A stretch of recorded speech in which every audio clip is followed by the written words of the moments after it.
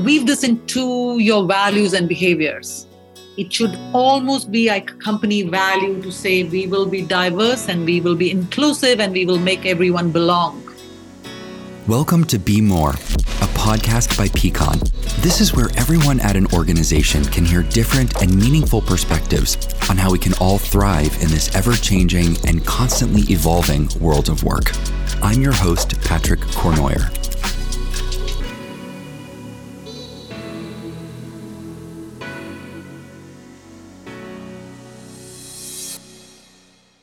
Being, thinking, doing. All of these words elicit passion in people, including myself. Balancing the three, though, is not easy, but it's quite necessary in our lives, both professionally and personally. My guest today has a true passion for driving this balance and inspiring others to do the same. Harleena Soti is the co-founder of Believe in Yourself, which is a community of human development leaders and practitioners with a shared goal of innovating thought and process focused on culture, coaching, and diversity. She spent over 2 decades in senior level HR leadership roles at companies like GE and IDFC Bank, and she now focuses on driving thought leadership around the world, specifically with transformation and diversity. Harleena, thank you so much for joining the conversation today. Hey everyone, very happy to be here with all of you today, and it's certainly time to believe. So Patrick, let's roll. Absolutely. Great. Okay, so let's start out with what inspired you to start your organization, Believe in Yourself, and to leave a very successful 20-year plus career in corporate work? Well, that's a little story that I need to tell you to get to what got me into Believe in Yourself. So a couple of years ago when I lived in Mumbai, early January, one morning I heard at about 4:30 a.m. in the morning, I had lots of sounds and disturbance on the road outside. I lived on the sea-facing road and there shouldn't have been all that noise. I woke up, I stepped out into the balcony and looked out. And, I guess what? There is a road, but there's a sea beyond that. And it was a Mumbai marathon day. So there were about 40,000 people running that day. And as I stood there looking at them, and eventually I went down also to cheer them on, I said to myself, saying, next year, I'll want other people cheering me on. I really weighed in the 90 kilo range, and I couldn't run 100 meters to save my life. But that's a pledge or a promise I made to myself. And through that year, really, I had very little to go on the first 6 months except belief in myself. It was something I wanted. I had put it out there in the universe and I wanted to make it happen. I played that Believe in Yourself to myself multiple times over. Eventually got into a physiotherapy, personal trainer, a better diet. And I did run the marathon, 21 kilometers in about 7 months' time. So this kind of really gave me a lot of confidence and hope, saying these words in themselves are so powerful. And if I can just scale it up and extrapolate it to many people, it can bring cheer to everyone's life. So there the seed of Believe in Yourself was sown.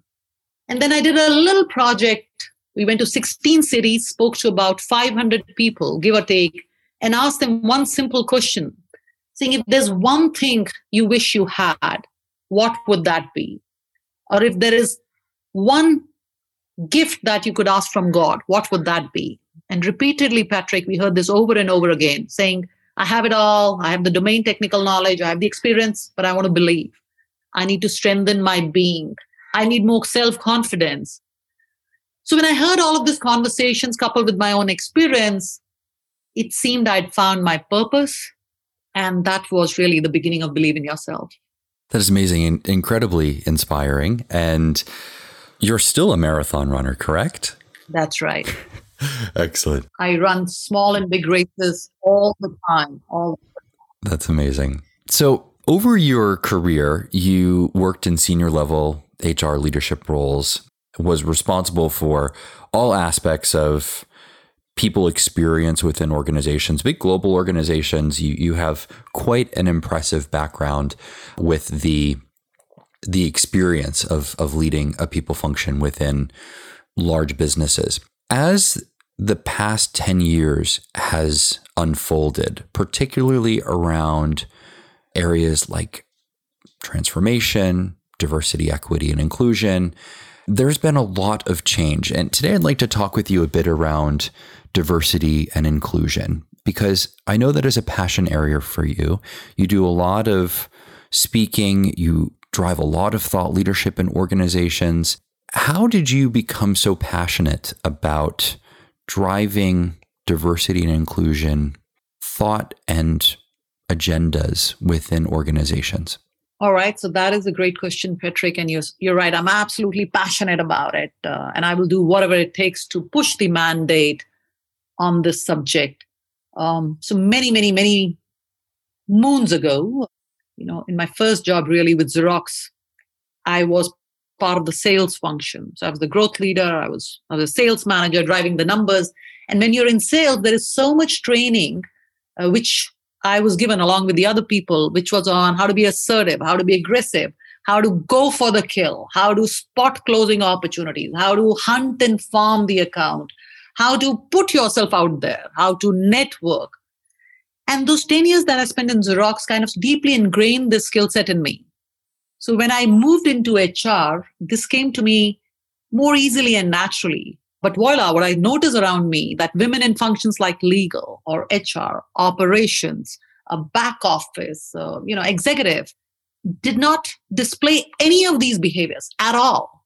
I mean, they were wonderful on interpersonal relationships, putting them, they're doing a great job, but not putting themselves out there. That it struck me, it was like a bolt of lightning saying, oh my God, I'm able to climb faster and higher just because I had a different set of capabilities and a skill set that I was trained for. So this is a trainable skill. It's a capability transfer. So that idea germinated in my mind. I was working with GE, General Electric company at that time, global organization, very supportive of diversity inclusion agenda. And I was trained to go ask for the things I wanted. And I did the same with my CEO at that time, Pramod Bhasin, said, I'd like to work on this charter and see if we can broad base it and really put a structure and a process around it and do a capability build for the women. So that was really the beginning of it all, Patrick. And when you work for a company like GE, they will, it's empowering environment. They give you the space and they tell you to go do it end to end. So which is what I managed to do, setting up the content, the processes, the training program, the launches and the events. And you've taken that a step further now. You help organizations build their diversity and inclusion approach. Recently, you did that with Reliance Industries. Can you tell us a bit about that experience? Yes, absolutely. And you're right.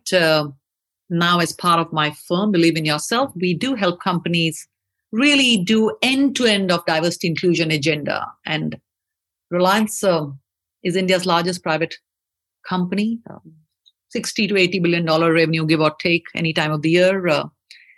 And I didn't really do it for them from an external standpoint of view. I worked with Reliance Industries for 5 years. A great company, great B2B businesses, very few senior leaders, women senior leaders. And they wanted me to look at building the contemporary HR function, which really meant build a center of excellence for diversity and inclusion, focus on employee engagement and experiences, talk to us about how to build great culture for the future and manage and work better with millennials. So that's how I kind of did it for Reliance, really. In Reliance, whenever you do something, it has to be at scale. Minimum, you talk India in that company. You don't really talk company or community or your colleagues. So I was mandated by Mr. Mukesh Ambani, the chairman at that time, to say, build the best processes, systems, platforms, content, and program to support women, make them, build them into a leadership gene pool, but make sure whatever that you're doing can be extrapolated by all of the Indian companies. So which is what I did. The approach note, the design, the roadmap, the content built and by identifying the women, putting them through programs, getting sponsorship and coaching, mentoring from the relevant leaders. And we ran it that way. There were two things that we really focused on, Patrick. One was get the numbers in. Diversity, to my mind, is more about the numbers. Get the women in, get the younger people in, get the, people of color in. But really and that's the time when I started to think and work on it more, I realized that getting is one part, but integrating them and getting them to feel belonged was perhaps the bigger charter. And around that time, about 5 years ago, I started thinking and talking about inclusion and belonging. So back in 2016, you were writing and obviously speaking quite a bit around thought leadership in the diversity and inclusion space. And you wrote a great article that was titled, "Are Leaders Drivers of Diversity, or is Diversity Riding in a Driverless Car?" And it's a great article. Particularly at the end of the article, you give 5 call to actions. One is weave diversity and inclusion into the language of the company. 2, articulate, document, and publish your diversity agenda and then measure it. 3, continuously check how your diverse population feel. 4, set up employee resource groups. And 5, run unique programs so that leaders truly understand the nuances of the diversity. And those are so relevant. They were incredibly relevant 5 years ago.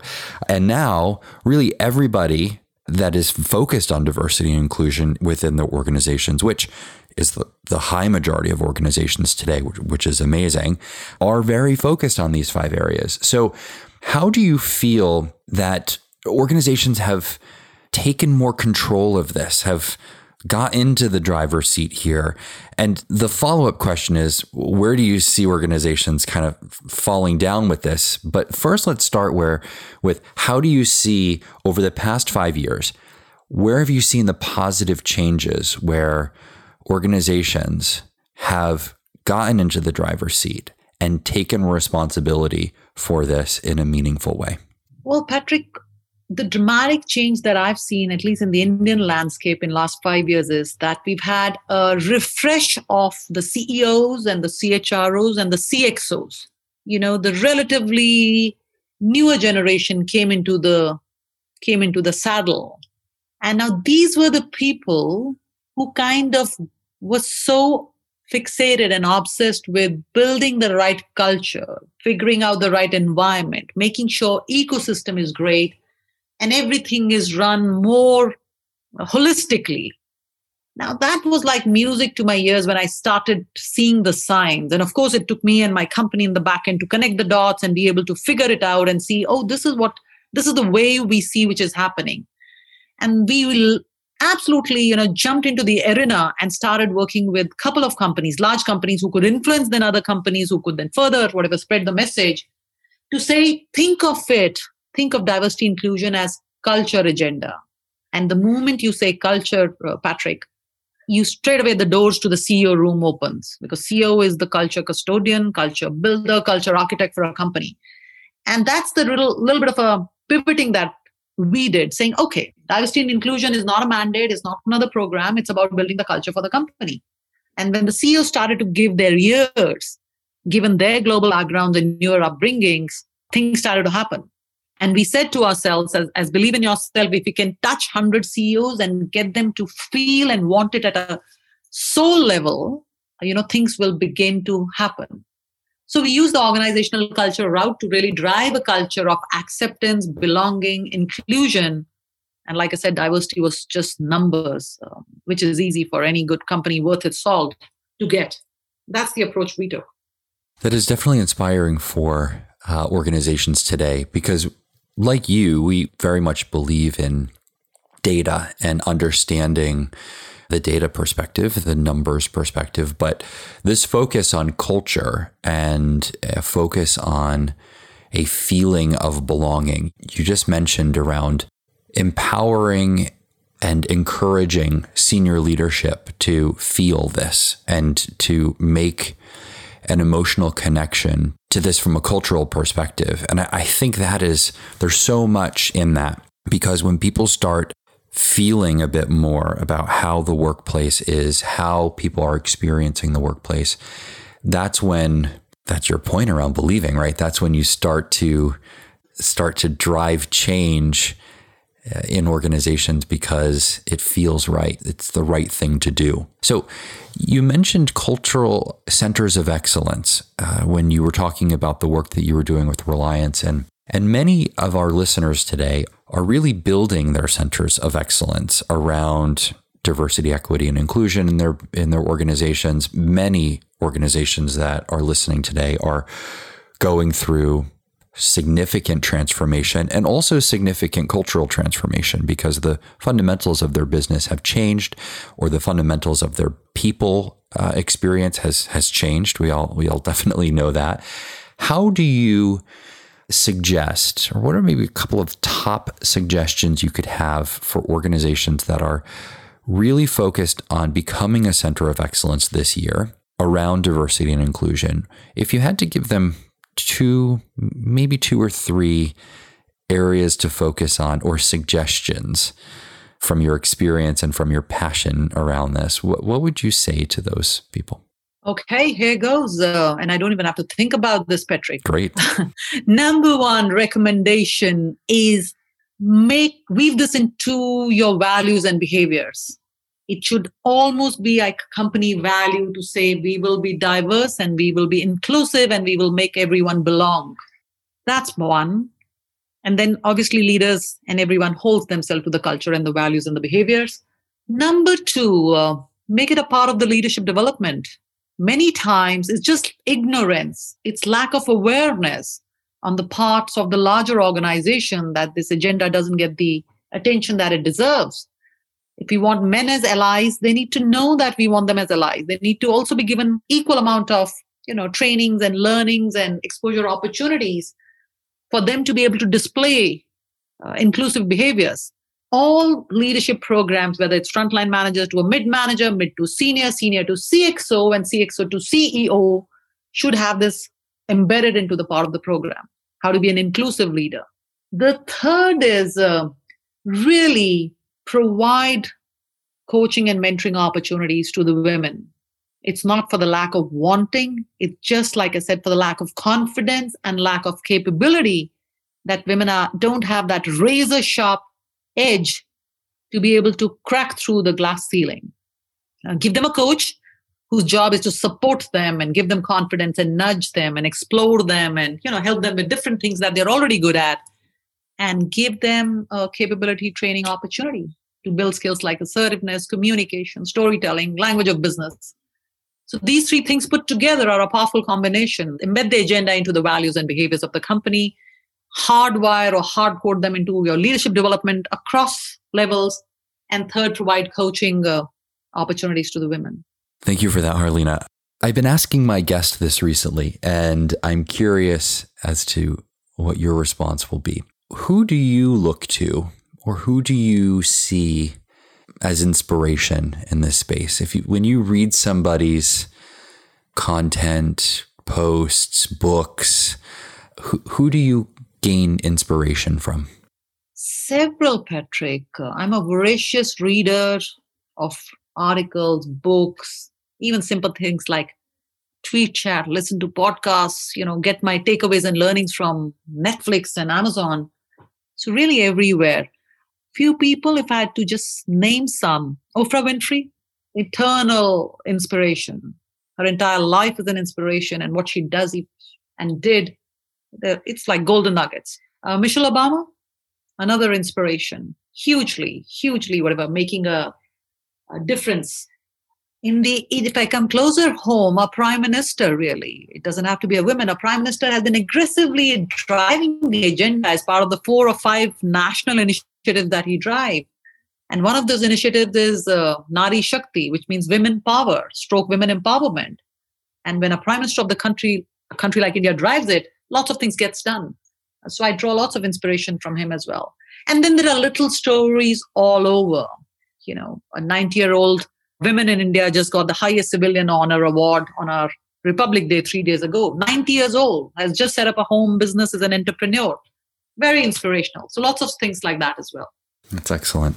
And we're going to wrap up on a bit of a different note, because I love hearing how people have different passions in life. And I do believe that having unique passions and bringing those passions to your personal lives, to your work lives, allows us to be our full selves at work, in this concept of belonging and feeling really just feeling good and confident about ourselves. You have a passion for poetry. Can you tell us a bit about that? Where did that come from? And how has your passion for poetry inspired you in the work that you're doing? Because I'm curious if there's a connection between the two.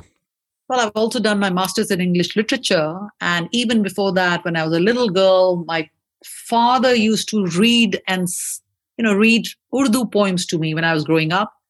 And he would sing me these little songs. So I think a combination of all of that led me into English literature, and English literature is all about poetry and Shakespeare and learnings. I believe perhaps it came from there. It came from there, and you're right. You've picked a sweet spot. I can speak on it for hours. So today, why do I continue to do that? Literature, poetry, because it helped me just go deeper within myself. Poets have a very sublime way of getting a person to reflect and think and go deep within themselves to figure out about life, messages, bigger purpose. I believe that kind of talks to me. It helps me internalize. And I also lean a lot towards philosophers like Rumi, Confucius, which is kind of a stream of poetry. So that helps center me. And then my other passion, and I know you haven't asked me that, which is like running a marathon. Why do I do that? Why am I so much pushing myself all the time and, being out there? Because it teaches me perseverance and resilience and, coming back stronger and faster. And a marathon is always about doing your personal best. It's never the race. It's never looking at the other person. So the external manifestation of my life, which is running, teaches me all of that. And then the internal pieces come to me from my love for literature and poetry. I believe that personal reflection, as you mentioned with poetry and how that creates the ability for you to have individual personal reflection, I feel that that is something that we all can look at for this coming year. And we think about diversity and inclusion, and we talk a lot, and there's a lot that is said right now around organizations being responsible for driving diversity and inclusion, belonging initiatives, and strategy within an organization. Like it's the responsibility of senior leaders to drive this. And I agree with all of that.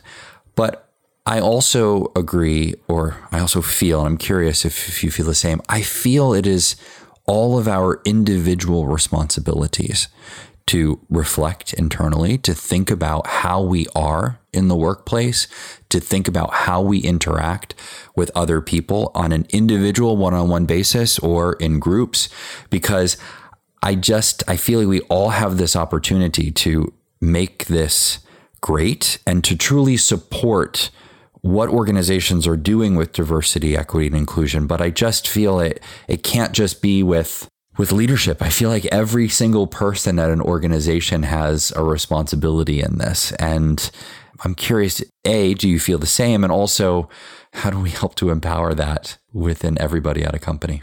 So I absolutely resonate with what you just said, Patrick. I absolutely believe that it is everybody's responsibility. Corporate leaders, of course, and they do need the help of their HR heads and their external advisors and consultants to put the policy in place, to create the ecosystem and kind of, track and measure all their leaders against it. That's one part of it. But I deeply believe that the women themselves, and if you're only talking about the gender part of the diversity, the women themselves, the younger people themselves, if you're talking of, millennial part of the diversity or people of color, it is up to them.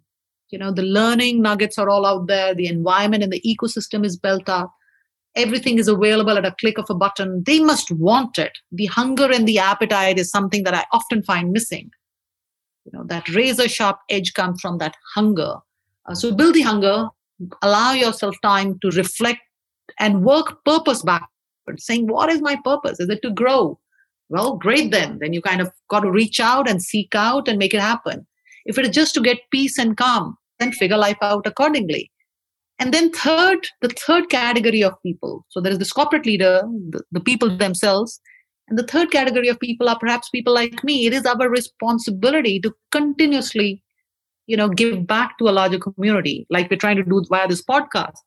Talk about it constantly, be on every stage where we can say this repeatedly, be available to people who want to grow, share all that I have. I think a combination of all three is a deadly concussion.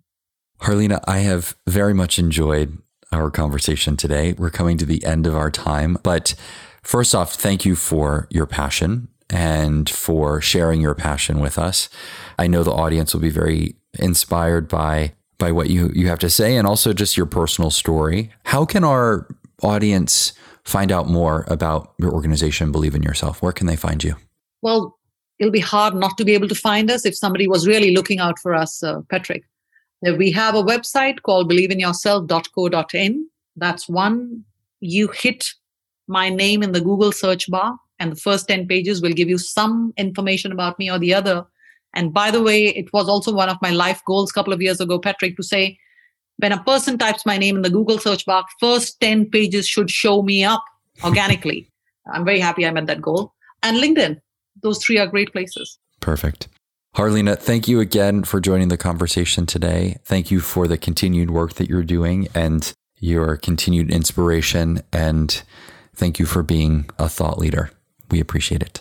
Very happy to have been here with you today, Patrick. Thanks so much. Happy to help and believe in yourself. And that was Be More, a podcast by Pecan. Be sure to search for Be More in Apple Podcasts, Google Podcasts, and Spotify, or anywhere else that you get your podcasts from. And go ahead and subscribe so that you don't miss out on any future conversations. On behalf of the team here at Pecan, thanks for listening.